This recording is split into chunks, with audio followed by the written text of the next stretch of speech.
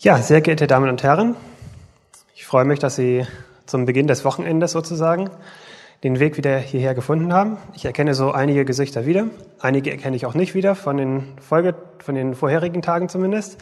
Doch, da hinten ist ein Gesicht, was ich schon eine Weile nicht gesehen habe. Schön, dass Sie alle da sind.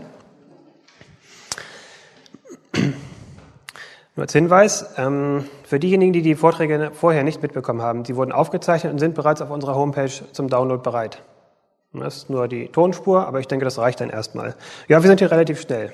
Unser Techniker da hinten, vielen Dank nochmal an den Jonas. Ich habe ein kurzes Zitat von Ihnen wieder, von Werner Heisenberg. Wer den Vortrag gestern nicht mitgehört hat, dort waren gestern noch einige mehr Zitate von Werner Heisenberg, ein deutscher Physiker. Bildung ist das, was übrig bleibt, wenn man alles vergessen hat, was man gelernt hat. Das hängt jetzt nicht mit dem Vortrag zusammen, ich fand das einfach nur gut. Bildung bleibt übrig, wenn man alles vergessen hat, was man gelernt hat. Kann man mal drüber nachdenken. In einer ruhigen Stunde, die werden wir jetzt nicht haben, denn wir werden mit einem Vortrag beschäftigt sein. Ich darf Sie noch einmal darauf hinweisen, dass Sie daran denken sollten, Ihre Handys nach dem Vortrag wieder anzuschalten, dass Sie die ganzen vermissten Anrufe entgegennehmen können.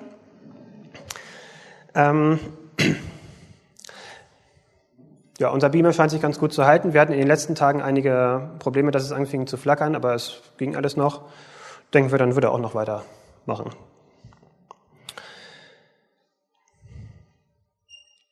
Ja, der heutige Abend oder das heutige Thema ist ja ein Thema aus einer 5-teiligen Serie. Wir hatten am Anfang, am Dienstagabend, die Suche nach der Realität gehabt. Welchen Dingen können wir eigentlich trauen? Woher wissen wir eigentlich, worauf wir uns verlassen können? Am Mittwoch waren wir auf außergewöhnliche Behauptungen in der Bibel eingegangen, auf biblische Prophezeiung und auf die Nachvollziehbarkeit dieser Prophezeiung. Und wir haben festgestellt, dass die Bibel in diesen Dingen sehr akkurat ist. Es lässt sich in der Geschichte exakt nachvollziehen. Gestern hatten wir das Thema gehabt, wenn Wissenschaft bezeugt. Sie alle kennen die Debatte Schöpfung, Evolution. Ist Glaube unwissenschaftlich?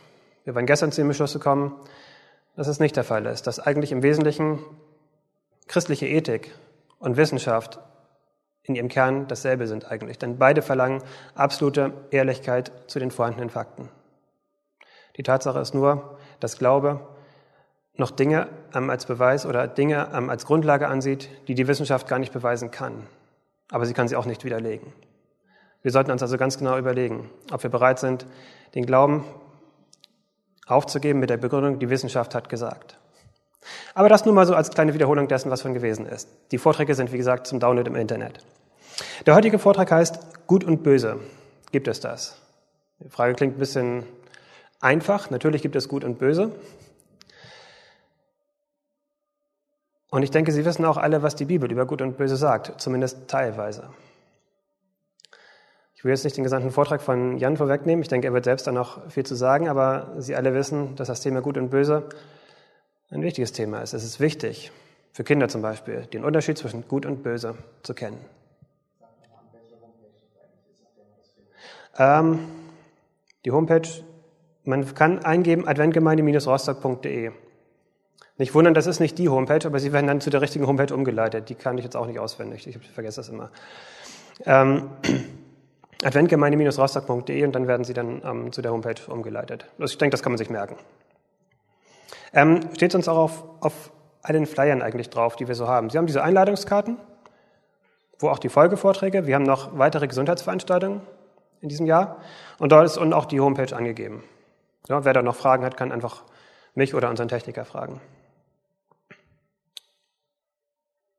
Ja, ich denke, wir alle sind gespannt, was der Jan uns diesen Abend präsentieren wird über das Thema Gut und Böse. Ich halte mich jetzt zurück, ich würde gerne noch weiterreden, aber ich höre jetzt einfach auf. Jan, dir alles Gute für den Vortrag, gutes Gelingen und ich wünsche Ihnen gute Aufmerksamkeit. Vielen Dank. Funktioniere ich tontechnisch? Funktioniere ich? Hört man mich schon über die Lautsprecher? Ja, ich höre es schallen. Scheint was rauszukommen. Wunderschön. Vielen Dank für die nette Begrüßung und für die nette Zusammenfassung, Martin. Ich fand das gut, dass das nochmal kurz zusammengefasst wurde. Es gibt eine Frage, die Sie schon des Öfteren gehört haben und die ihnen vielleicht sogar selbst auf der Zunge brennt. Und die Frage hat mich selbst früher mal mehr und mal weniger beschäftigt und eine Antwort habe ich darüber sowieso niemals gefunden. Wir werden dazu kommen. Ich möchte Ihnen kurz was aus meiner Studienzeit aus Stralsund berichten. Ich habe das Studium vor 2 Jahren abgeschlossen und habe von diesen 8 Semestern, das war ein so 8-semestriger, 4-jähriger Bachelor, davon habe ich 3 Jahre in Stralsund verbracht. Und dort war ich noch Mitglied einer etablierten Partei. Also einer der bekannten Parteien, die man so aus den Regierungen kennt. Ja, das war vor 5 Jahren, 2009, da war gerade Bundestagswahlkampf. Und genau die gleiche Erfahrung oder eine ähnliche habe ich auch noch mal 2011 gemacht im Landtagswahlkampf.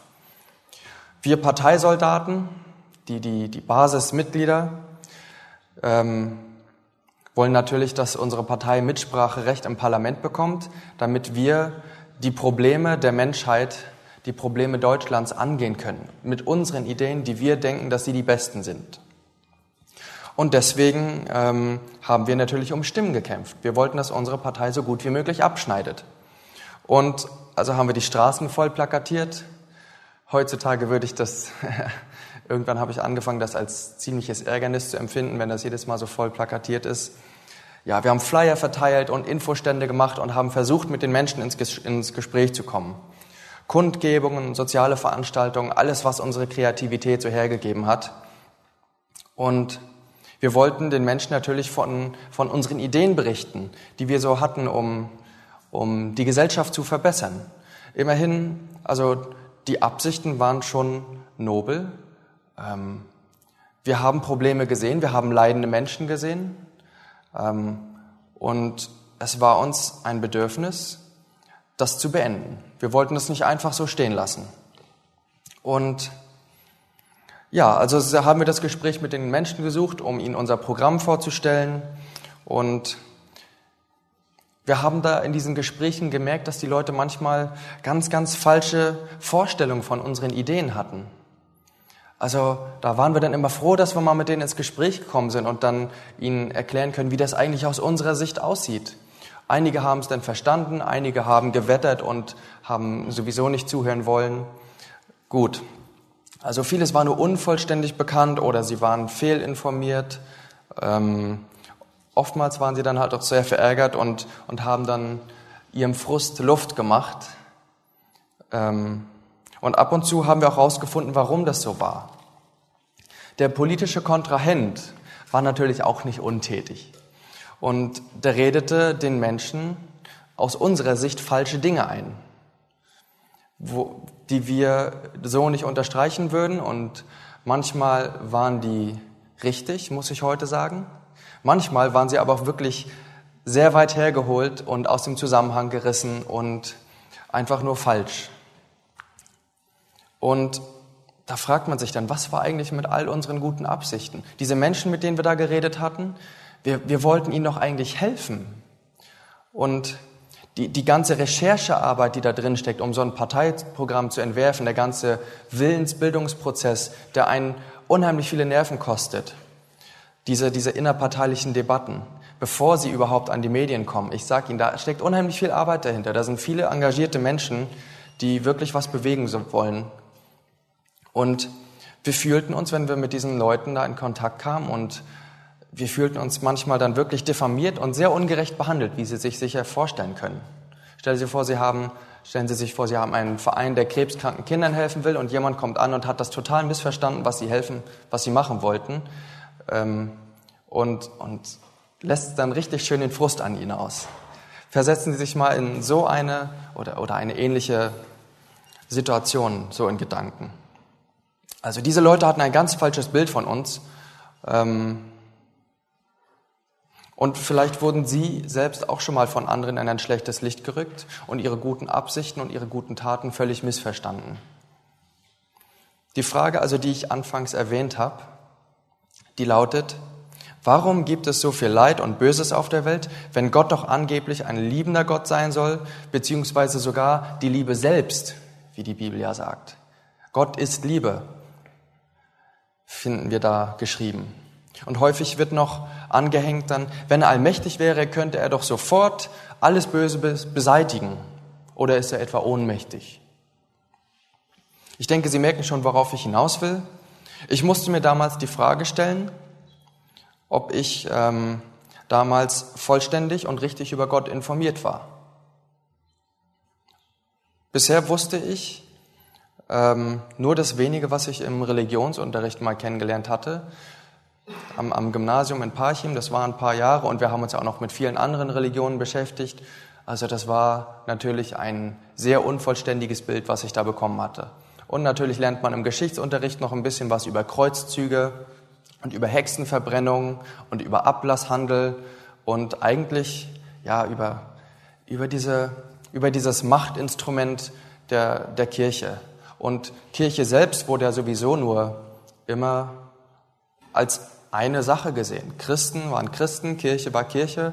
Irgendwelche Unterschiede wurden da eigentlich nie gemacht. Und ich habe mir auch nie irgendwelche Gedanken gemacht über, ob es da... Ich wusste, es gibt evangelische Kirchen und katholische Kirchen und dann gibt es ja noch irgendwo die Zeugen Jehovas. Aber mehr wusste ich auch nicht. Das waren die 3, die mir so bekannt waren. Adventisten? Nein. Baptisten? Nie was von gehört. Also hauptsächlich wurde dieser Unterricht auch dann von Atheisten gegeben und von Kritikern. Und da kann man ja eigentlich nur ein einseitiges Bild bekommen. Also Christen ließ ich persönlich damals sowieso kaum zu Wort kommen, durch die Art und Weise, wie ich aufgezogen wurde, durch die Art und Weise, wie ich den Unterricht erfahren habe in der Schule. Und die paar Christen, die ich in meinem Leben getroffen habe damals, die trauten sich in meiner Gegenwart schon gar nicht mehr über ihren Glauben zu reden. So schien es mir, weil ich selbst dann doch ziemlich ellenbogenmäßig mich immer geäußert habe über die Christen. Aber irgendwann traf ich mal ganz angenehme Christen. Das muss ich jetzt noch dazu sagen. Ich hatte einige getroffen, die haben wirklich auf eine unangenehme Art versucht, mir was aufzudrücken. Das war mir unangenehm. Aber irgendwann traf ich mal angenehme Christen und die haben sich mir überhaupt nicht, die haben nicht versucht, mir was aufzuzwingen. Sobald sie gemerkt haben, dass ich so ein bisschen zurückhaltend war, haben die sich auch schon zurückgezogen und mir meinen Freiraum gegeben. Das fand ich sehr angenehm. Und so war ich später auch bereit, nachdem sie mir so viel zugehört hatten, wenn ich über Politik und Umweltschutz und meine Sicht der Dinge geredet habe, ja, dann habe ich ihnen zugestanden, mir auch mal ein paar Dinge zu erzählen. Immerhin waren sie auch sehr nette Leute. Und die haben mir da ein paar Dinge erzählt über dieses Thema Gut und Böse, die ich in meinem eigenen Umfeld, in der politischen Arbeit, im Umweltschutz selbst beobachten konnte. Das hat mich so ein bisschen aufmerksam gemacht auf das Thema. Und dann bin ich das erste Mal freiwillig so ein bisschen weiter reingetaucht. Sie haben da zu mir gesagt, Jan, es findet ein großer Kampf zwischen Gut und Böse statt auf der Welt. Und vieles davon geschieht hinter den Kulissen und es wird viel mit Geheimhaltung gearbeitet. Das haben sie mir erzählt. So, nun, vieles wird verzerrt dargestellt, meinten sie. Mit deren christlichen Geschichten wollte ich eigentlich nichts zu tun haben damals. Aber wenn ich eigentlich ehrlich drüber nachdachte, dann konnte ich diesen netten Menschen zustimmen. Sie haben mir das erzählt, was ich in meinem eigenen Leben beobachtet habe. In meiner Arbeit, in der Politik, in dem bisschen, was ich an Wirtschaft studiert habe, diese 4 Jahre und das bisschen an Arbeitserfahrung, das ich habe. Also lasst mich euch schildern, was ich erlebt habe. Es gab eine ganz besondere Kombination, also diese Kombination aus Politik und Umweltschutz und Wirtschaftsstudium, die geben einem so eine besondere Sicht. Die ist sehr augenöffnend. Als Naturschützer zum Beispiel versucht man natürlich die Ursachen der Umweltverschmutzung zu ergründen, damit man sie dann entfernen kann. Und da ist man sehr oft zu dem Schluss gekommen, das sind Firmen, große Firmen, die aus Kosten- und Profitgründen die Umweltstandards nicht eingehalten haben. Und so sind dann Schadstoffe in die Umwelt gelangt, beziehungsweise irgendwelche Rohstoffe wurden zu schnell abgebaut in zu großen Mengen und nicht sehr schonend. Es waren dann aber auch natürlich noch Privatpersonen im Alltag, die dann aus verschiedenen Gründen, Faulheit oder Gier, ich weiß es nicht, die dann auch nicht sehr umweltfreundlich lebten. Und als Naturschützer, wenn man so herumgeht, dann geht einem das jedes Mal richtig an die Nieren. Sagt man ja auf Deutsch. Das geht einem richtig an die Nieren, wenn man zerstörte Natur sieht, wenn man Müll rumliegen sieht, wenn man doch weiß, also diese Farbstoffe, die da jetzt vom Regen, von dieser Packung abgespült werden, die gehen dann ins Grundwasser, was ich dann trinke. Eigentlich nicht logisch, das da so liegen zu lassen. Ich konnte das selten nachvollziehen. Wissen Sie, ich habe Natur geliebt und ich weiß, wie abhängig mein eigenes Leben von intakter Natur ist. Und es war mir dann einfach unverständlich, wie Menschen an dem Ast sägen können, auf dem sie sitzen. Es war irgendwie irrational für mich, nicht logisch. Ist doch eigentlich Selbstmord. Warum wollen sie sterben? Warum ist die Natur anderen Menschen so egal, während sie mir so nahe geht? Und dann noch die Sicht aus der Politik. Firmen haben im Zusammenspiel mit Politikern dann große Probleme verursacht. Also ja, sie haben sicherlich, ich zähle jetzt mal einige auf, Coca-Cola sorgt für nicht gerade bessere Gesundheit mit ihren Produkten und es wird dann halt schon verschwiegen. Viele interessiert es auch nicht und sie kommen ihrer Pflicht der Aufklärung über ihr Produkt eigentlich nicht nach. Und durch die Produktion wird zum Beispiel in einigen Ländern wie Indien der Wasserhaushalt dort sehr durcheinander gebracht, weil Wasser von Indien in Form von Cola hierher transportiert wird. Ich habe mir damals diese ganzen Dokus angeschaut, die über sowas aufgeklärt haben. Und ich habe sie mir angeschaut und noch eine und noch eine.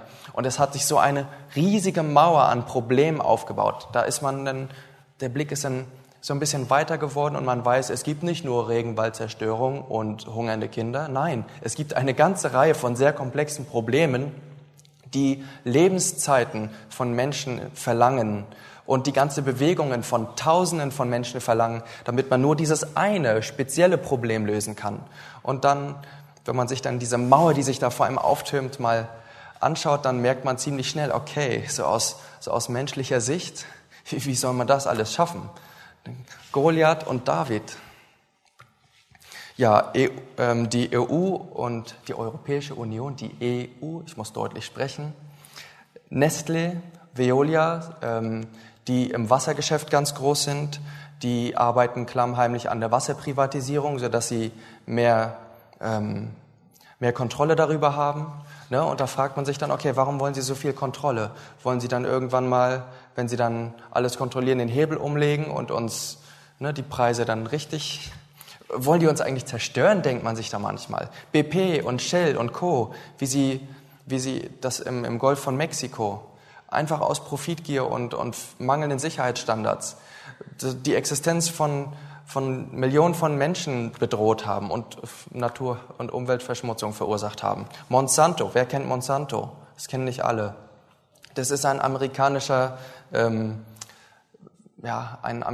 Konzern, der zum einen Pflanzenschutzmittel, aber auch Hybridsaat herstellt. Der größte mit vielen Subunternehmen, also Amerika und Südamerika, also Nord und Süd, werden schon davon kontrolliert. Die stellen Hybridsamen her und machen die Bauern, diese Hybridsamen, die kann man nicht noch einmal verwenden. Wenn die eine Maispflanze anbauen, dann können die Körner nicht nutzen, um daraus neue Maispflanzen anzubauen. Die müssen sich jedes Mal wieder neue Saat von Monsanto kaufen, die nur gegen Monsantos Spritzmittel dann immun sind, weil die genetisch manipuliert sind. Also da wird so viel Schaden angerichtet. Die meisten Menschen wissen es nicht und die meisten Menschen interessiert es auch nicht. Wenn sie dann mal die Möglichkeit haben, ein bisschen davon zu erfahren, ist ja auch ziemlich angsteinflößend, muss ich sagen. Ist ja schon nicht so einfach, ne? Da kriegt man schon manchmal schlaflose Nächte. Von Waffenherstellern und Waffenlieferungen an Krisenregionen muss ich gar nicht erzählen. Und von der Abholzung der Tropen- und Borealwälder auch nicht. Und von der Walfängerflotte in Japan auch nicht. Und das ist nur ein kleiner Teil all dieses Übels, das auf dieser Welt geschieht. Und als Christ, nur weil man glaubt, dass es einen liebenden Gott gibt, heißt das ja nicht, dass ich das alles ausblende. Es geht mir wie jedem anderen normalen und mit gesundem Menschenverstand die Welt beobachtenden Menschen, oh, das war ein langer Satz, geht es mir genauso nah. Also ich stand dann vor einer wichtigen Frage, wenn ich also an diese Firmen gedacht habe. Diese Manager und Entscheidungsträger, diese CEOs und diese CFOs, also diese ganzen hochrangigen Manager, wissen die es einfach nicht besser? Also das, was ihre Unterschriften und Anweisungen mit Menschen und Natur so anrichten, wissen die es einfach nicht besser? Sind sie blind? Sind sie Marionetten? Oder wissen sie es schon? Wissen sie es ganz genau und machen es mit Absicht? Was darauf hinauslaufen würde, dass sie denn ja böse sind, wenn sie es mit Absicht machen. So aus meiner Sicht, weil es ja Dinge sind, die den Menschen schon schmerzen. Und sie wissen es. Also durch mein Wirtschaftsstudium und meine Einblicke in die Welt der Politik und auch in die Arbeitswelt, ich habe mal in einer Bank gearbeitet, musste ich dann irgendwann feststellen, also die meisten wissen ganz genau, was für Auswirkungen ihre Entscheidungen haben. Und sie haben die Wahl, es zuzulassen oder es zu verhindern, mit entsprechenden Konsequenzen für andere, aber auch für die eigene Karriere. Und meist entscheiden sie sich halt für die Zerstörung und das Leid anderer, wie sie alle sicherlich auch nicht nur in der Tagesschau sondern auch in der Zeitung tagtäglich lesen können. Ich meine, wirklich gute Meldungen gibt es ja nur noch selten. Ich musste also lernen, dass es Menschen gibt, die mit Absicht böse Dinge tun. Das war so meine Schlussfolgerung. Also die tun mit Absicht böse Dinge und andere Menschen sind ihnen dabei herzlich egal. Und dann kommt die andere Seite. Ich zeichne Ihnen jetzt wirklich ein schwarz-weißes Bild, aber nicht einfach nur, um es spannend zu machen, sondern weil ich es wirklich beobachtet habe und weil ich denke, dass Sie das auch beobachtet haben. Auf der anderen Seite habe ich in der Umweltschutzbewegung, aber auch in der Politik und vereinzelt auch in der Wirtschaft Menschen gesehen, die genau das Gegenteil von dem machen. Genau das Gegenteil. Die engagieren sich ehrenamtlich, also geben schon mal ihre Freizeit hin und sie verdienen dabei kein Geld. Sie geben eher Geld aus und nicht nur das, sie investieren ihre Energie, ihre Kreativität, ihre Zeit, die sie sonst eventuell mit ihrer Familie verbringen würden. Sie stellen privaten Besitz zur Nutzung bereit, damit irgendwelchen weggelaufenen Haustieren, krebskranken Menschen oder Sie kennen diese ganze Arbeit, also Sie kennen diese Palette an Vereinen, die es in Deutschland gibt, die sich ganz, ganz viele verschiedene Dinge auf die Fahne geschrieben haben und die wirklich das Bedürfnis haben, einen positiven Unterschied herbeizuführen. Und sie tun es, um der Menschheit zu dienen und ihren Lohn, die Früchte ihrer Arbeit, die erhalten sie oft erst viel später. Manchmal auch gar nicht, manchmal sterben sie vorher. Ich weiß nicht, wie die ersten Anti-Atom-Leute, Aktivisten, das ist ja schon vor Jahrzehnten angefangen. Die sind sicherlich gestorben, bevor sie jetzt den Atomausstieg, der per Gesetz beschlossen wurde, mitbekommen haben. Wie haben die sich gefühlt die ganze Zeit? Ohne Belohnung, einfach weitergemacht, immer hart dran.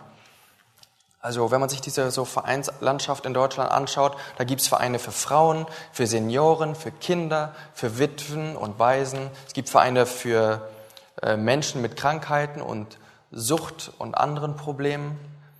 Es gibt Vereine für Menschenrechte und Vereine für Aufklärung über Gesundheit und Umweltbildung, Vereine für Baumpflanzaktionen, das war so mein Steckenpferd. Ich habe viele Baumpflanzaktionen mitgemacht. Ich habe es geliebt, Bäume zu pflanzen. Förderung von umweltfreundlicher Energie oder umweltfreundlicher Landwirtschaft und noch so viel mehr.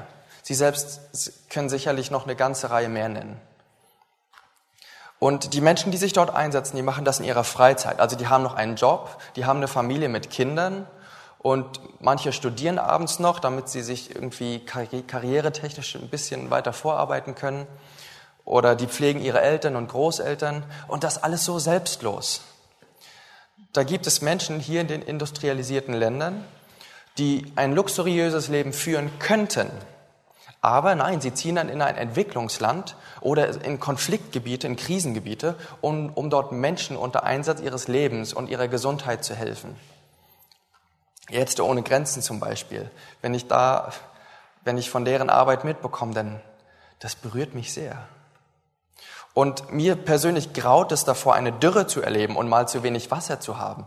Ich trinke viel Wasser und ich hasse das Gefühl von Durst.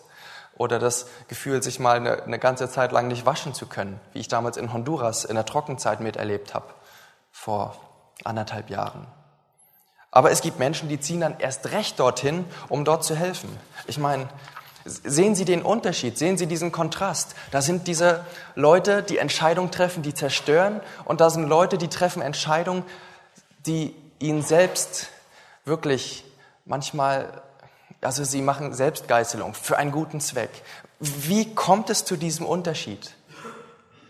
Wie kommt es dazu, dass die so unterschiedlich denken? Was geht in den Menschen vor, die Skrupelloses tun? Ich kann mir gar nicht vorstellen, nicht ehrenamtlich tätig zu sein. Die Dinge, für die ich da arbeite, die gehen mir so ans Herz, dass ich Untätigkeit überhaupt nicht ertragen könnte. Meine Eltern haben mich damals auch schon komisch angeguckt. Was, Jan, du trittst jetzt einer Partei bei? Da verdienst du aber kein Geld. Später habe ich dann noch Geld durch ein Stipendium bekommen, das war aber auch nicht geplant. Da konnte ich dann natürlich zu meinem Vater gehen und sagen, jetzt habe ich doch Geld bekommen. Naja, das mal nur so am Rande. Es war nicht mein Plan, dort Geld zu verdienen. Es ging einzig und allein um die Sache. Und schließlich, warum gibt es dann so viel Böses in der Welt? Diese Frage wollen wir beantworten. Wo kommt das her? Das Leid, das von skrupellosen Menschen verursacht wird. Wo kommt das her? Mir ist beinahe die Kinnlade runtergefallen, als ich von dem erfahren habe, was die Bibel darüber sagt. Und das möchte ich Ihnen jetzt mitteilen. Da will ich Ihnen jetzt einmal zeigen, was die Schrift selbst darüber sagt, direkt von der Schrift. Also wir werden jetzt Bibelverse anschauen. Ich hoffe, Sie sind darauf gefasst. Wir müssen uns zunächst einmal anschauen, wie es am Anfang aussah. Und ich denke, Sie kennen alle den Schöpfungsbericht aus dem 1. Buch Mose, dem ersten Buch der Bibel. Da möchte ich kurz auf einige Passagen hinweisen, denn ich denke, das Ganze durchgehen müssen wir nicht, weil ich gehe davon aus, dass jeder das von Ihnen schon mal gelesen hat. Am Anfang schuf Gott die Himmel und die Erde war wüst und leer, und die Finsternis war über der Tiefe, und der Geist Gottes schwebte über den Wassern. Und Gott sprach, es werde Licht. Und es ward Licht. Ich sehe diese Worte heute ganz anders als früher. Und Gott sah das Licht, dass es gut war, und Gott schied das Licht von der Finsternis. Und Gott sah das Licht, dass es gut war. Gut. Später dann im Kapitel, als Gott noch weitere Dinge schafft, und Gott, hier in Vers 10 und Vers 12, und Gott nannte das trockene Erde, und die Sammlung der Wasser nannte er Meere. Und Gott sah, dass es gut war.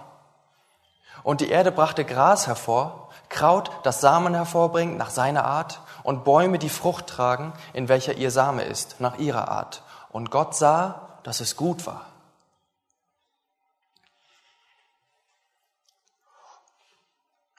Der fängt ein bisschen komisch an, der kommt mit dem vorherigen Vers, gehört eigentlich zusammen. Ich lese ihn trotzdem mal. Und um zu herrschen am Tage und in der Nacht und das Licht von der Finsternis zu scheiden. Komischer Satz, aber darüber schauen wir jetzt mal kurz hinweg. Sie können sich das ganze Kapitel alleine durchlesen, wenn Sie möchten. Und Gott sah, dass es gut war. Schon wieder hören wir es hier. Und Gott sah, dass es gut war. Und Gott schuf die großen Seeungeheuer und jedes sich regende, lebendige Wesen, wovon die Wasser wimmeln, nach ihrer Art, und alles geflügelte Gevögel nach seiner Art. Und Gott sah, dass es gut war. Und Gott machte das Getier der Erde nach seiner Art und das Vieh nach seiner Art und alles, was sich auf dem Erdboden regt, nach seiner Art. Und Gott sah, dass es gut war. Und es ward also, und Gott sah alles, was er gemacht hatte, und siehe, es war sehr gut. Es war sehr gut. Und es ward Abend und es ward Morgen, der 6. Tag. Gott hat 6 Tage lang geschaffen, und er hat Dinge geschaffen, die gut, sehr gut waren. Ist diese Welt immer noch so gut, sehr gut, wenn wir uns umschauen?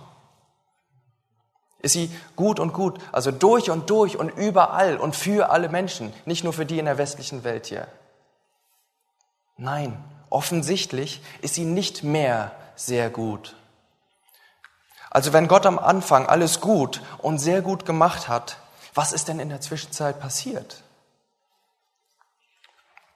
Das wird am besten veranschaulicht durch ein Gleichnis im Neuen Testament, direkt von Jesus. Matthäus 13.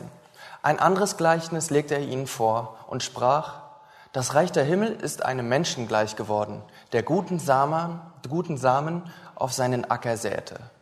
Während aber die Menschen schliefen, kam sein Feind und säte Unkraut mitten unter den Weizen und ging hinweg. Als aber die Saat aufsproßte und Frucht brachte, da erschien auch das Unkraut. Es kamen aber die Knechte des Hausherrn hinzu und sprachen zu ihm: Herr, hast du nicht guten Samen auf deinen Acker gesät? Woher hat er denn Unkraut?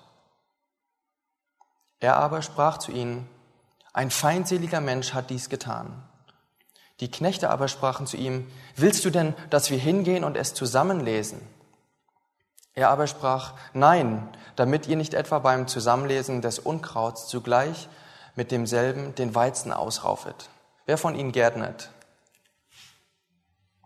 Ein paar Leute gärtnern. Ich mache das auch zunehmend gerne und habe dann auch schon mal Unkraut gejätet.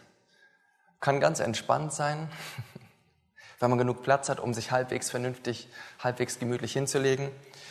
Manchmal reißt man dann schon mal oder hinzusetzen. Manchmal reißt man schon mal aus Versehen dann eine junge Möhre mit raus, eine junge Möhrenpflanze oder ganz schlimm wird's, wenn man nicht weiß, wie die jungen Pflanzen dann noch jung aussehen und dann manchmal aus Versehen die falschen Pflanzen. Ja, hatte ich auch schon.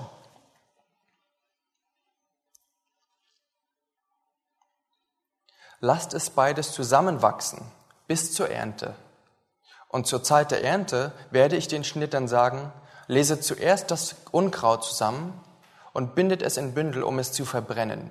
Den Weizen aber sammelt in meine Scheune.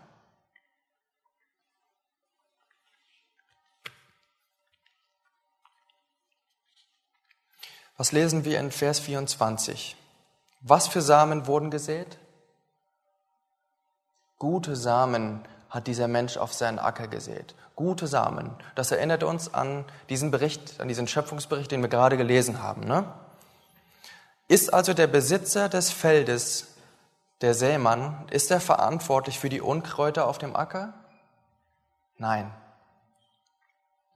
Später erklärt Jesus seinen Jüngern dieses Gleichnis und da sagt er: Er aber antwortete und sprach: Der den guten Samen sät, ist der Sohn des Menschen. Wir wissen von anderen Passagen, dass das Jesus ist, der Sohn des Menschen. Der Acker aber ist die Welt. Der gute Samen aber, dies sind die Söhne des Reiches. Das Unkraut aber sind die Söhne des Bösen. Der Feind aber, der es gesät hat, ist der Teufel. Die Ernte aber ist die Vollendung des Zeitalters. Die Schnitter aber sind die Engel. Wer sät die guten Samen? Der Sohn des Menschen, Jesus. Er sät die guten Samen. Wer sät die schlechten Samen? Vers 39.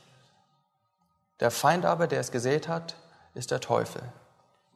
Im Lukas-Evangelium können wir ein Beispiel für das finden, wie das dann im Leben von Menschen aussieht, wie sich das manifestiert im realen Leben. Lukas 13. Er lehrte aber in einer der Synagogen am Sabbat. Und siehe, da war eine Frau, die seit 18 Jahren einen Geist der Krankheit hatte, und sie war verkrümmt und konnte sich gar nicht aufrichten. Als nun Jesus sie sah, rief er sie zu sich und sprach zu ihr: Weib, du bist erlöst von deiner Krankheit. Und er legte ihr die Hände auf, und sie wurde sogleich gerade und pries Gott. Da ward der Synagogenvorsteher entrüstet, dass Jesus am Sabbat heilte, und sprach zum Volke: Es sind 6 Tage, an welchen man arbeiten soll. An diesen kommet und lasset euch heilen, und nicht am Sabbattag. Aber der Herr antwortete und sprach: Du Heuchler, löst nicht jeder von euch am Sabbat seinen Ochsen oder Esel von der Krippe und führt ihn zur Tränke? Diese aber, eine Tochter Abrahams, die der Satan, siehe, schon 18 Jahre gebunden hielt, sollte nicht von diesem Bande gelöst werden am Sabbattag? Hat Jesus die Verantwortung für den Zustand der Frau auf sich genommen? Oder was hat er hier in Vers 16 gesagt? Diese aber, eine Tochter Abrahams, die der Satan, siehe, schon 18 Jahre gebunden hielt. Satan hat sie 18 Jahre gebunden gehalten. Es war also nicht Jesus' Tat, es war nicht Gottes Tat. Satan bedeutet Feind oder Gegner. Und die Frage ist jetzt also, wer ist dieser Satan und wo kommt er her? Das finden wir im Alten Testament, im Buch des Propheten Hesekiel. Weiter erging das Wort des Herrn an mich also. Menschensohn, stimme ein Klagelied an über den König zu Tyrus und sprich zu ihm. So spricht Gott, der Herr, o du Siegel der Vollendung, voller Weisheit und vollkommener Schönheit. In Eden, im Garten Gottes warst du, mit allerlei Edelstein, mit Sardis, Topas, Diamant, Chrysolith, Onyx, Jaspis, Saphir, Rubin, Smaragd warst du bedeckt.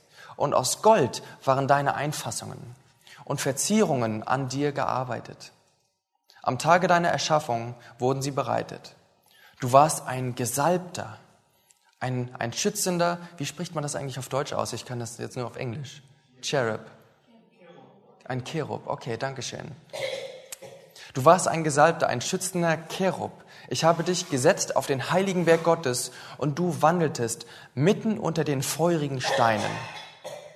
Du warst vollkommen in deinen Wegen, von dem Tage deiner Erschaffung an, bis Missetat in dir gefunden wurde. Denn du bist inwendig voll Frevels geworden vor deiner großen Hantierung und hast dich versündigt. Darum will ich dich entheiligen von dem Berge Gottes und ich will dich, ausgebreiteten Cherub, aus den feurigen Steinen verstoßen. Und weil sich dein Herz erhebt, dass du so schön bist und hast dich deine Klugheit lassen betrügen in deiner Pracht, darum will ich dich zu Boden stürzen und ein Schauspiel aus dir machen vor den Königen.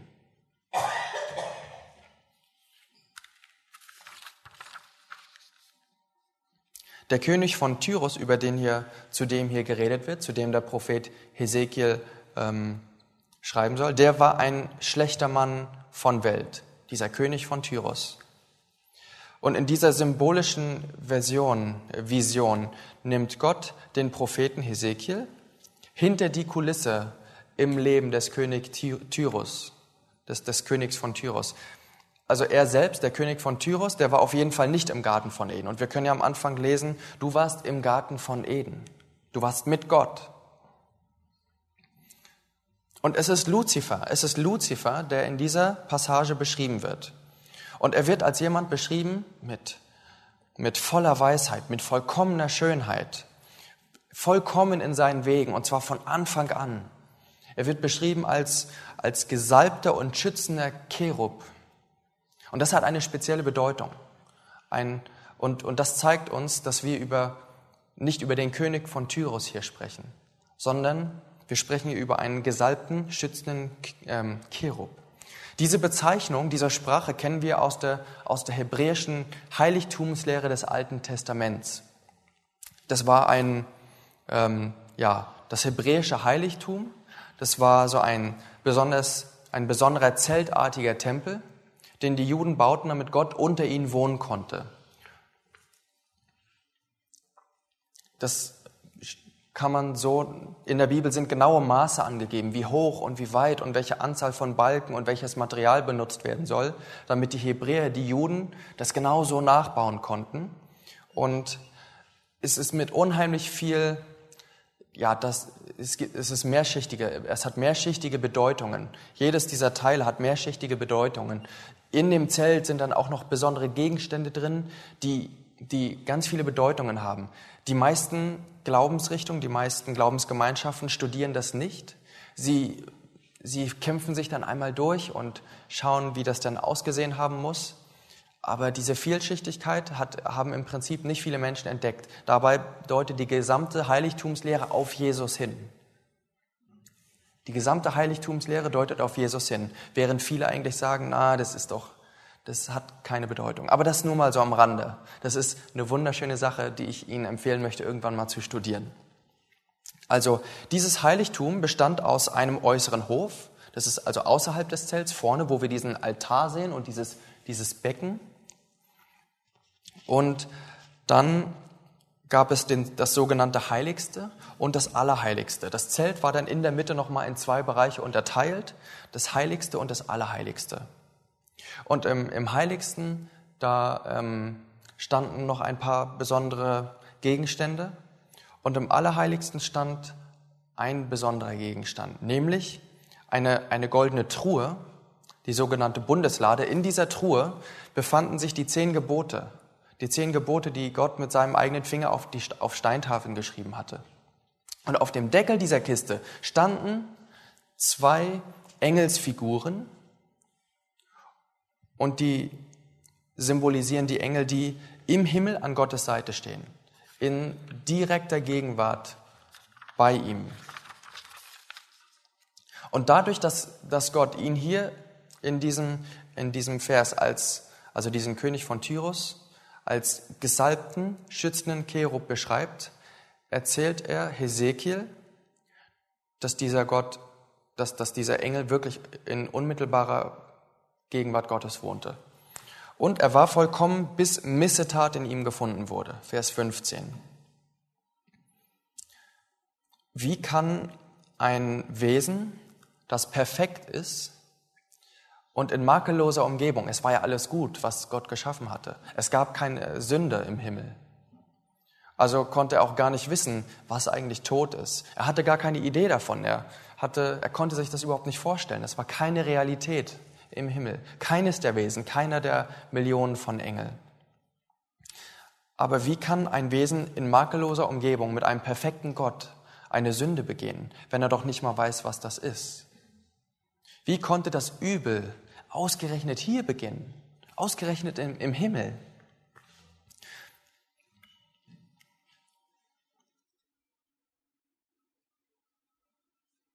Denn du bist inwendig voll Frevels geworden vor deiner großen Hantierung und hast dich versündigt. Darum will ich dich entheiligen vor dem Berge Gottes.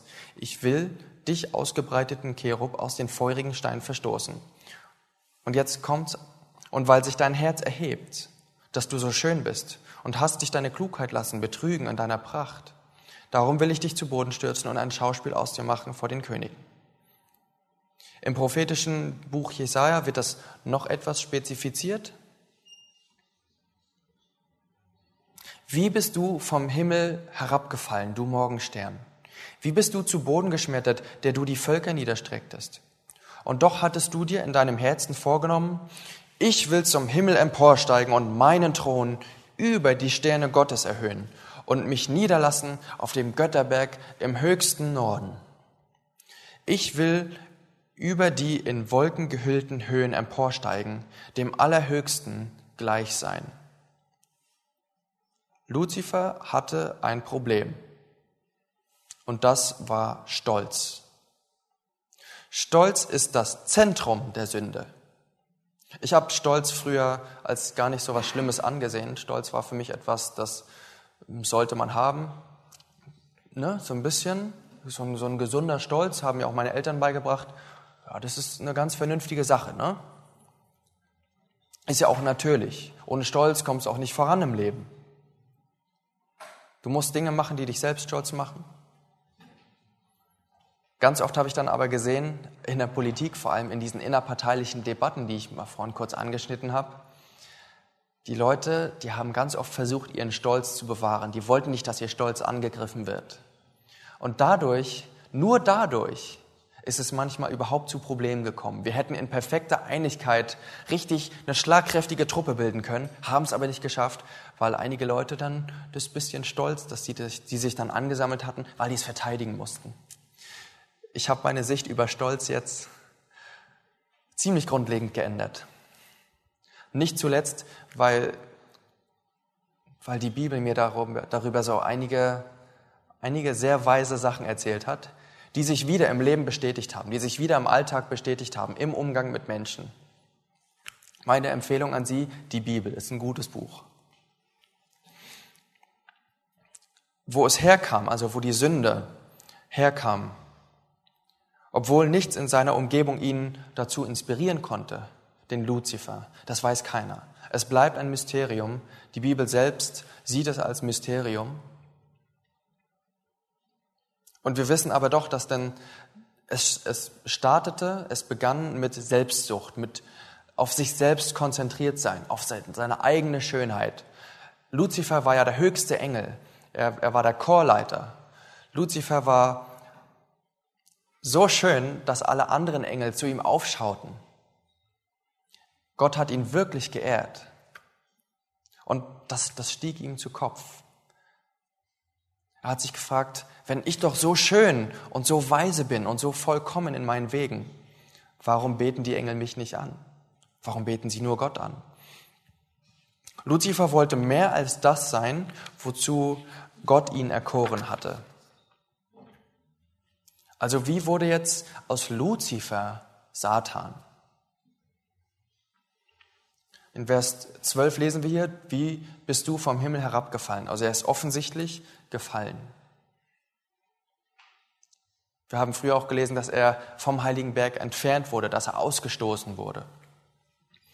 Also die Bibel offenbart eine persönliche Rebellion des höchsten Engels gegen Gott.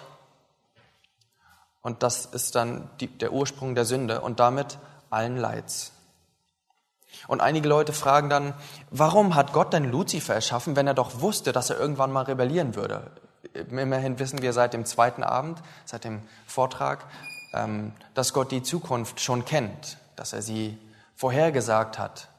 Vom Beginn an hat er uns erzählt, was am Ende passieren wird und es geschieht, so dass wir glauben können, dass er Gott ist.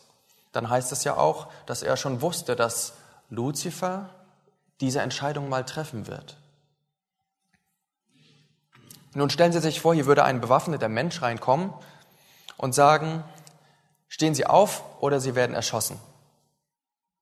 Wir würden alle aufstehen, oder? Wir würden alle aufstehen. Wenn er uns befehlen würde, uns im Kreis zu drehen und wie Hunde zu bellen, würden wir doch das genau machen. Sonst werden wir erschossen.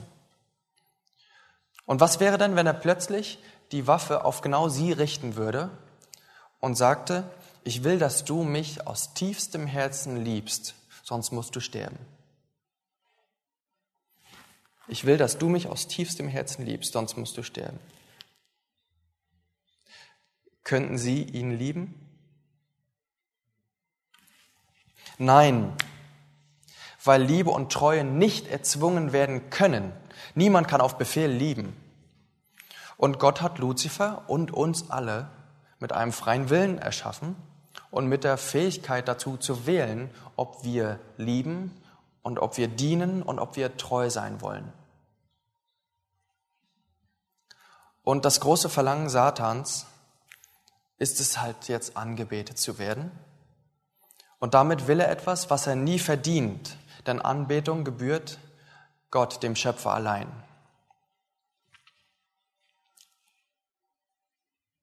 2. Thessalonicher Brief, Neues Testament.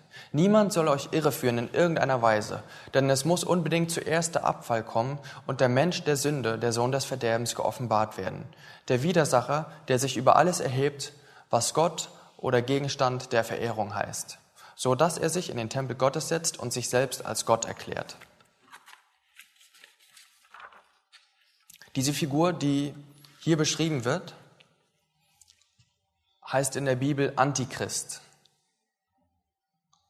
Heißt er so in der Bibel? Er heißt Antichrist, ne?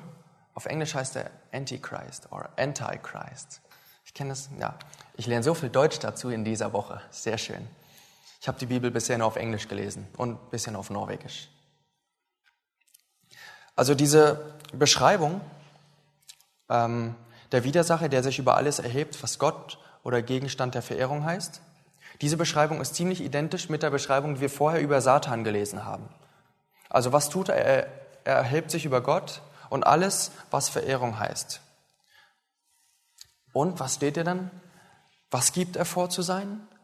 Gott, sodass er sich in den Tempel setzt und sich selbst als Gott erklärt. Warum gibt er vor, Gott zu sein? Weil der sehnsüchtige Wunsch in seinem rebellischen Herzen ist, Anbetung und Ehre zu erlangen, die ihm nicht gebühren. Würden Sie Satan anbeten, wenn er Ihnen erzählen würde, wer er ist? Denken Sie mal drüber nach. Die meisten würden es nicht tun, denke ich. Wenn ich dir erzähle, ich bin ein Bösewicht, ich würde diese Person mit der Waffe in den Raum schicken. Sie würden Satan nicht anbeten, wenn er es ihnen erzählen würde. Also muss er es geheim halten. Es ist also durch Betrug und Lüge, dass Satan erreichen will, andere von Gott abzuwenden. Und wir können, das hat er schon im Himmel versucht, als er noch Luzifer war. Das können wir lesen im letzten Buch der Bibel, in Offenbarung, Kapitel 12. Und es entstand ein Kampf im Himmel. Michael und seine Engel kämpften mit dem Drachen. Auch der Drache und seine Engel kämpften. Aber sie siegten nicht und es wurde für sie kein Platz mehr gefunden im Himmel. So wurde geworfen der große Drache, die alte Schlange, genannt der Teufel und Satan, der den ganzen Erdkreis verführt. Er wurde geworfen auf die Erde und seine Engel wurden mit ihm geworfen. Also Michael mit seinen Engeln und der Drache und seine Engel kämpften gegeneinander. Und wir wissen von anderen Stellen in der Schrift, dass Michael Jesus ist. Jesus und seine Engel. Und wir wissen aus genau dieser Passage, aus Vers 9, wenn Sie es da oben lesen, dass der Drache der Teufel ist und der Satan. Also offensichtlicher und kann man das ja gar nicht irgendwo sonst lesen. Die Passage sagt es uns schon selbst. Also er hat auch seine Armee aus Engeln dabei und die sind dann mit ihm herausgeworfen worden. Der gefallene Engel und seine gefallenen Engel. Und dann das nächste Kapitel, das jetzt gleich folgt, Offenbarung 13, das ist in der Bibel das Kapitel über den Antichrist. Und wir wollen jetzt herausfinden, was die Rolle des Antichrist ist. Und ich sah aus dem Meer ein Tier aufsteigen, das 10 Hörner und 7 Köpfe und auf seinen Hörnern 10 Kronen und auf seinen Köpfen Namen der Lästerung. Und das Tier, das ich sah, war einem Panther gleich, und seine Füße waren die eines Bären und sein Rachen wie ein Löwenrachen. Und der Drache, wir erinnern uns, der Drache ist Satan, und der Drache gab ihm, dem Tier, seine Kraft und seinen Thron und große Macht. Und ich sah einen seiner Köpfe wie zu Tode verwundet, und seine Todeswunde wurde geheilt, und die ganze Erde sah verwundert dem Tiere nach. Und sie beteten den Drachen an, weil er dem Tiere die Macht gegeben, und beteten das Tier an und sprachen, wer ist dem Tiere gleich und wer vermag mit ihm zu streiten? Hörner, wie wir hier lesen können, 10 Hörner, 7 Köpfe, 10 Kronen. Hörner stehen in der Bibel für Königreiche. Das können wir aus dem Buch Daniel herausfinden. Da gibt es Prophetien, da ist das ganz offen beschrieben. Köpfe stehen für Mächte oder Regierungen oder Herrscher.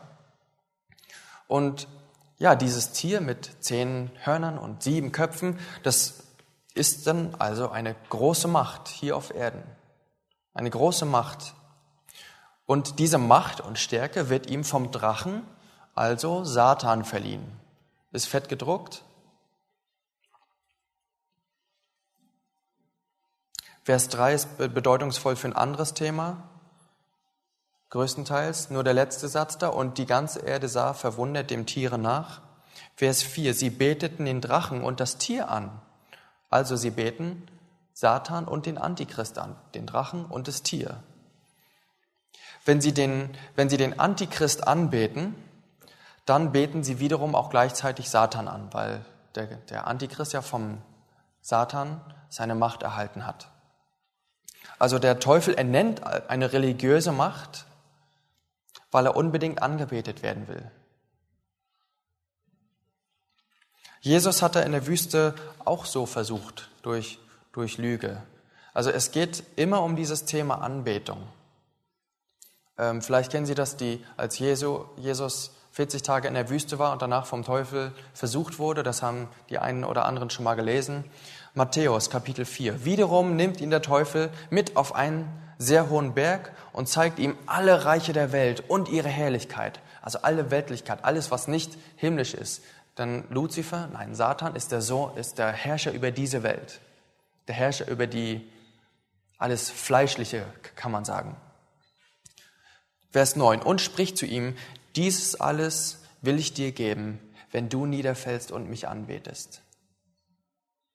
Also Anbetung ist dem Satan anscheinend ein sehr großes Bedürfnis. Das Kernproblem des Bosheitsproblems ist also nicht Tod und Krankheit und Mord, das sind alles nur Symptome. Im Kern geht es in diesem Konflikt zwischen Gott und Satan, wer der rechtmäßige Herrscher ist und wen wir Menschen dann erwählen werden. Und dabei arbeiten Gott und Satan sehr unterschiedlich, wie wir das gerade gesehen haben. Der eine verführt, der andere zwingt nicht, sondern lässt Dinge zu, damit wir sehen können, wie der wahre Charakter ist, wie der wahre Charakter von Satan ist. Wenn wir beobachten, was Satan macht, dann finden wir heraus, wie er ist. Wenn wir beobachten, was Gott macht, dann finden wir heraus, wie er ist. Das stellen wir dann gegenüber und wir können vergleichen, was ist uns lieber.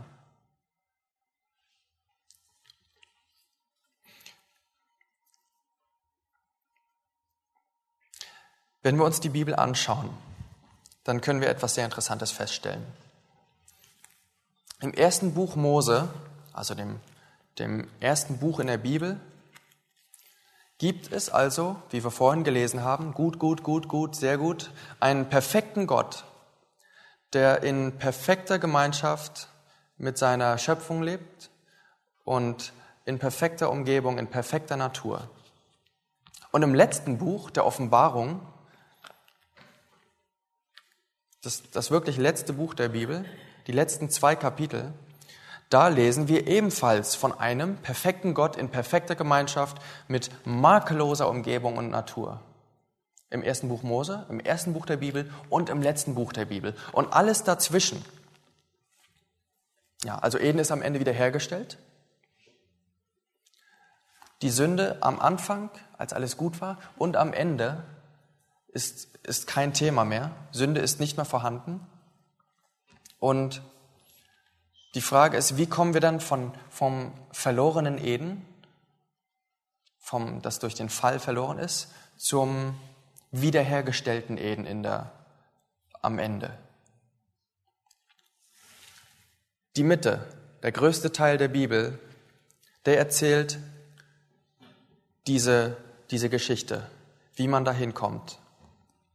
Er beschreibt, wie der Konflikt zwischen Gott und Satan verläuft jetzt und wie er noch verlaufen wird. Das ist die Geschichte, das ist der große Konflikt. Und er zeigt aber auch den Rettungsplan Gottes. Gott liebt uns so sehr, er will nicht, dass wir hier in dieser gefallenen Welt weiterleiden. Also hat er sich einen perfekten Rettungsplan für uns ausgedacht. Und ich erzähle Ihnen vermutlich nichts Neues, wenn ich sage, dass Jesus gekreuzigt wurde, obwohl er es nicht verdient hat. Und dass wir es eigentlich verdient haben, aber nicht sterben müssen, wenn wir das Geschenk annehmen. Das haben Sie sicherlich schon mal gehört. Das lernt man sogar im Religionsunterricht, glaube ich, dass die Christen das glauben. Aber nein, ich glaube, in der DDR war das noch ein bisschen anders eigentlich, ne? Mit Religionsunterricht? Ich weiß es nicht.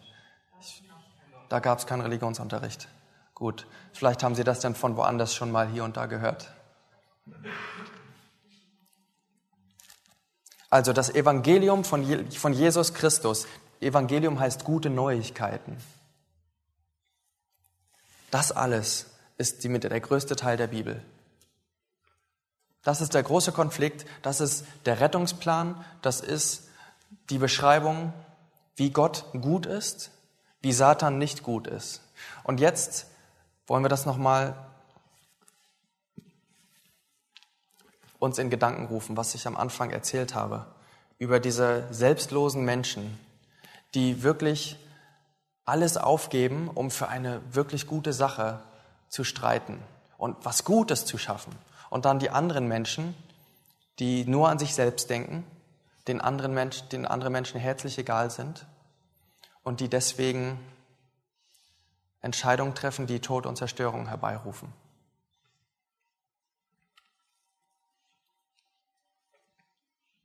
Wir können im ersten Petrusbrief, der heißt auf Deutsch Petrusbrief, oder? Heißt der Petrusbrief? Gut, sehr schön. Gut, dass ich das nochmal, ich habe hier so viele Deutsche, die mir helfen können. Dort schreibt Petrus, seid nüchtern und wachet. Euer Widersacher, der Teufel, geht umher wie ein brüllender Löwe und sucht, wen er verschlingen könnte. Also er versucht, uns weh zu tun und zu zerstören. Deckt sich ein bisschen mit dem, was wir in dieser Welt heute beobachten können, bei so einigen Menschen in gewissen Positionen. Wir sind die obersten Empfänger von Gottes Liebe, Gottes Liebe, God's Love. Ich mische so viel Englisch mit rein, bitte verzeihen Sie mir das. Wir sind die ersten, die primären Empfänger von Gottes Liebe. Und Satan muss mit List und Tücke arbeiten. Sie haben sicherlich schon mal gelesen, auch im ersten Buch Mose, wie die Schlange, wie Satan Eva betrogen hat. Wir gehen da mal kurz hin. Aber die Schlange war listiger als alle Tiere des Feldes, die Gott, der Herr, gemacht hatte. Und sie sprach zum Weibe, hat Gott wirklich gesagt, ihr dürft nicht essen von jedem Baum im Garten? Da sprach das Weib zur Schlange, wir essen von der Frucht der Bäume im Garten, aber von der Frucht des Baumes mitten im Garten, hat Gott gesagt, esset nicht davon und rührt sie auch nicht an, damit ihr nicht sterbet. Noch ist Eva halbwegs sicher, scheint es. Dann sprach die Schlange zum Weib, ihr werdet sicherlich nicht sterben, sondern Gott weiß, welchen Tages ihr davon esset, werden eure Augen aufgetan und ihr werdet sein wie Gott und wissen, was gut und böse ist. Also er verführt, er lügt, ihr werdet sicherlich nicht sterben, obwohl Gott gesagt hat, dass sie sterben werden. Und am Anfang zweifelt er. Er versucht uns mit allen Mitteln zu verwirren. Er hat hunderte von Religionen hervorgebracht, damit der Mensch nicht mehr weiß, was er glauben soll.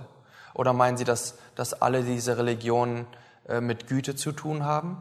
Und dass alle diese Religionen, sicherlich sind einige davon, die erscheinen uns Westlern, uns in unseren industrialisierten Staaten ganz gut.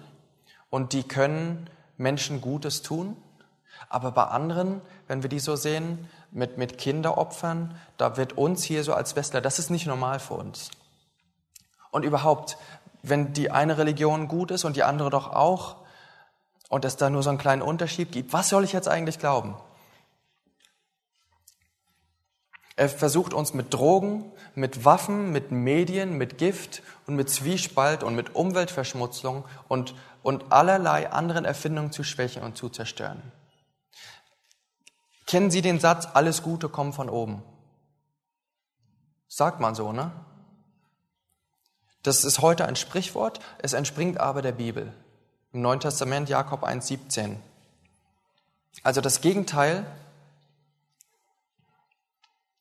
ist für alles Schlechte und Böse der Fall. Alles Schlechte und Böse kommt nicht von oben. Die Bibel erzählt uns, alles Gute kommt von oben, also von Gott.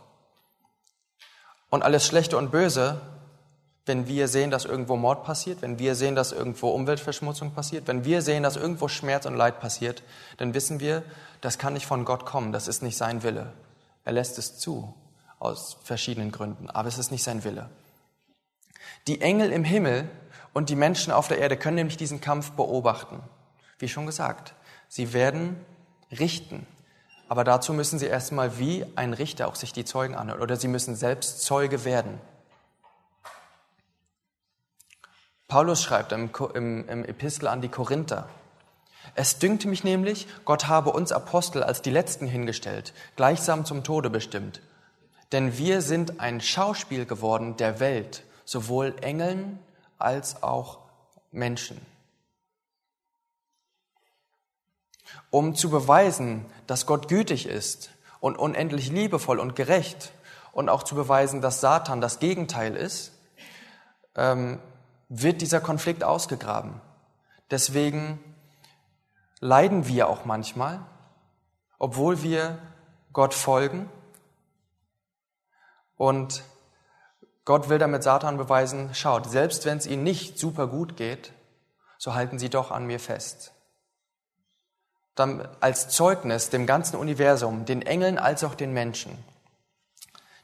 Also der Kampf, dieser Konflikt findet im Universum statt, im gesamten Universum. Und die Erde ist der Schauplatz. Und dennoch ist der Kampf kein äußerer Kampf, sondern ein innerer.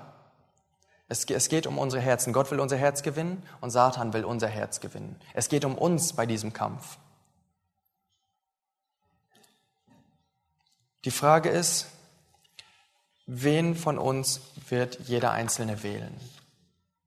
Wir sehen ja all die Symptome des Bösen. So war es zu Beginn nicht und so wird es auch nicht sein am Ende. Also, wo kommt das Böse her? Gibt es Gut und Böse? Treffen Sie die Entscheidung. Denken Sie drüber nach. Halten Sie die Augen offen. Treffen Sie eine Entscheidung. Zu gegebener Zeit, wenn Sie es für richtig empfinden. Ich persönlich kann für mich sagen,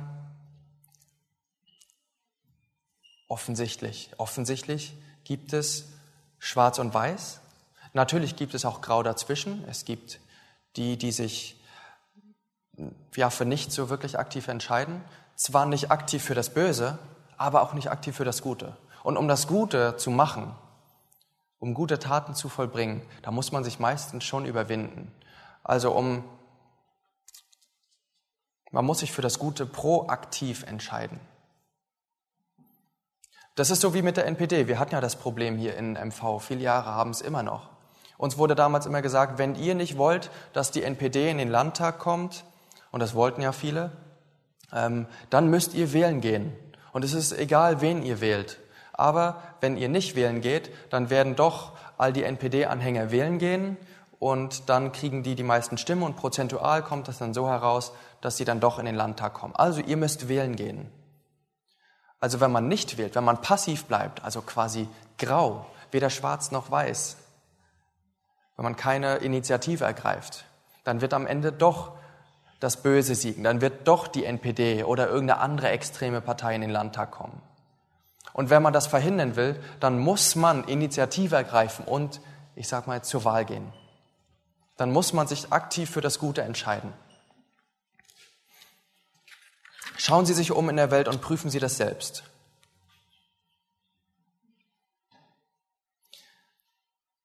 Ich möchte Ihnen helfen bei dieser Suche. Ich möchte Ihnen sagen, was mir dabei geholfen hat. Vom Schatten zum Licht ist ein Buch, das die Geschichte des großen Kampfes erzählt.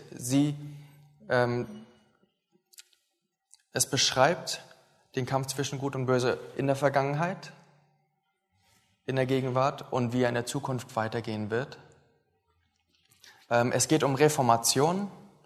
Über die Französische Revolution werden Sie dort auch was finden. Und Reformation nicht nur über Luther, sondern auch über die Reformation in anderen Ländern. Das war nämlich der große Kampf, wie er hier ausgetragen wurde. Sehr spannend. Und ich habe selbst die Erfahrung gemacht, dass während man über diesen großen Kampf liest und während man sich überhaupt mit dem Thema Gut und Böse beschäftigt und dem Handeln Gottes, warum hat er Satan ausgestoßen und da kommen so viele Fragen auf. Warum entfernt er das Böse nicht gleich? Und warum hat er denn überhaupt erst den diese Bäume in den Garten gepflanzt, sodass Eva wählen konnte und davon zu essen oder nicht? Wenn er doch wusste, ja. Und diese Fragen, die hat Gerhard Paderatz sehr schön beantwortet, hat mir sehr gut geholfen. Diese Bücher liegen draußen aus. Die können Sie sich mitnehmen, ohne Aufpreis. Denn, ja, es heißt in der Bibel, freely receive and freely give. Das heißt auf Deutsch, frei habt ihr empfangen, frei sollt ihr geben. Und das machen wir sehr gern. Und ich möchte Ihnen das empfehlen. Es wird Ihnen helfen, wenn Sie zu einer Schlussfolgerung kommen möchten. Gibt es Gut und Böse? Oder gibt es das nicht? Ich habe einen sehr guten Freund hier. aus Dänemark. Den habe ich in Norwegen getroffen. Und der spricht auch Norwegisch. Ich meine, Dänisch und Norwegisch sind sich auch gar nicht so unähnlich. Und ich habe ihn darum gebeten, mit mir zusammen heute das Abendliche, das allabendliche Lied zu spielen. Alexander Jensen aus Dänemark studiert Medizin in Odense. Die Dänen würden sagen Odense. Mit der heißen Kartoffel im Mund, ne? Kartoffel auf Dänisch heißt übrigens Kartoffel. Die Norweger sagen Potet, also da ist das dem Englischen ein bisschen näher. Potato, Potet. Dieses Lied, das wir singen wir, das ist norwegisch. Es heißt, som vann er for den Tørste, wie Wasser für den Durstigen ist. Stellen Sie sich vor, Sie sind durstig, richtig durstig. Ich meine so richtig, Sie wollen unbedingt Wasser haben. Und dann kriegen Sie es. Oh, wie wertvoll ist da jeder Tropfen Wasser. So, wollen wir die Mikrofons mal ein bisschen richten? Genau, machen wir das mal.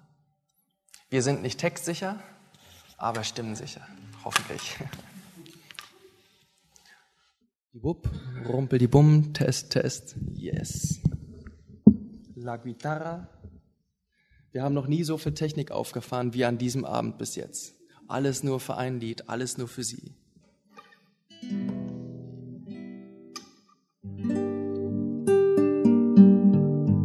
Soundcheck, check. Ich singe, damit Jonas dort hinten alles regeln kann. Sehr schön. Danke.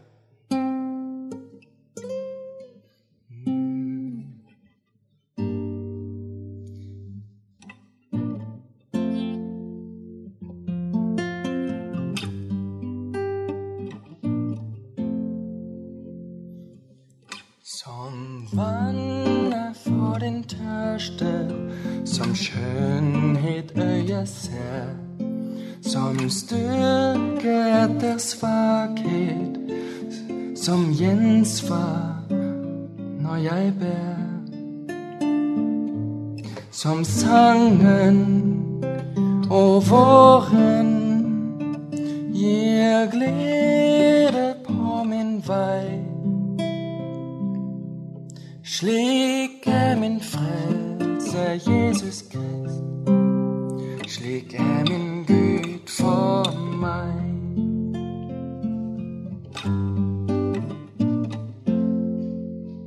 Som fredagsdatter uro, som balsam ligger sår, som længselen bliver stille, som solen bringer vår, som måne og stjerner, de lyser på min vej. Slik er min frelse, Jesus Krist, slik er min Gud for mig.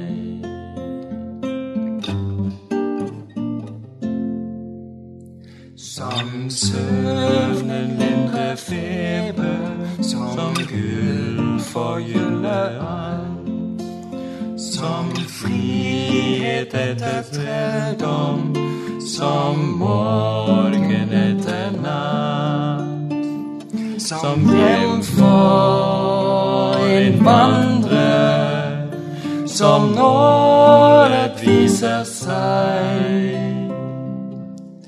Slik er min frelse, Jesus Krist, slik er min Gud.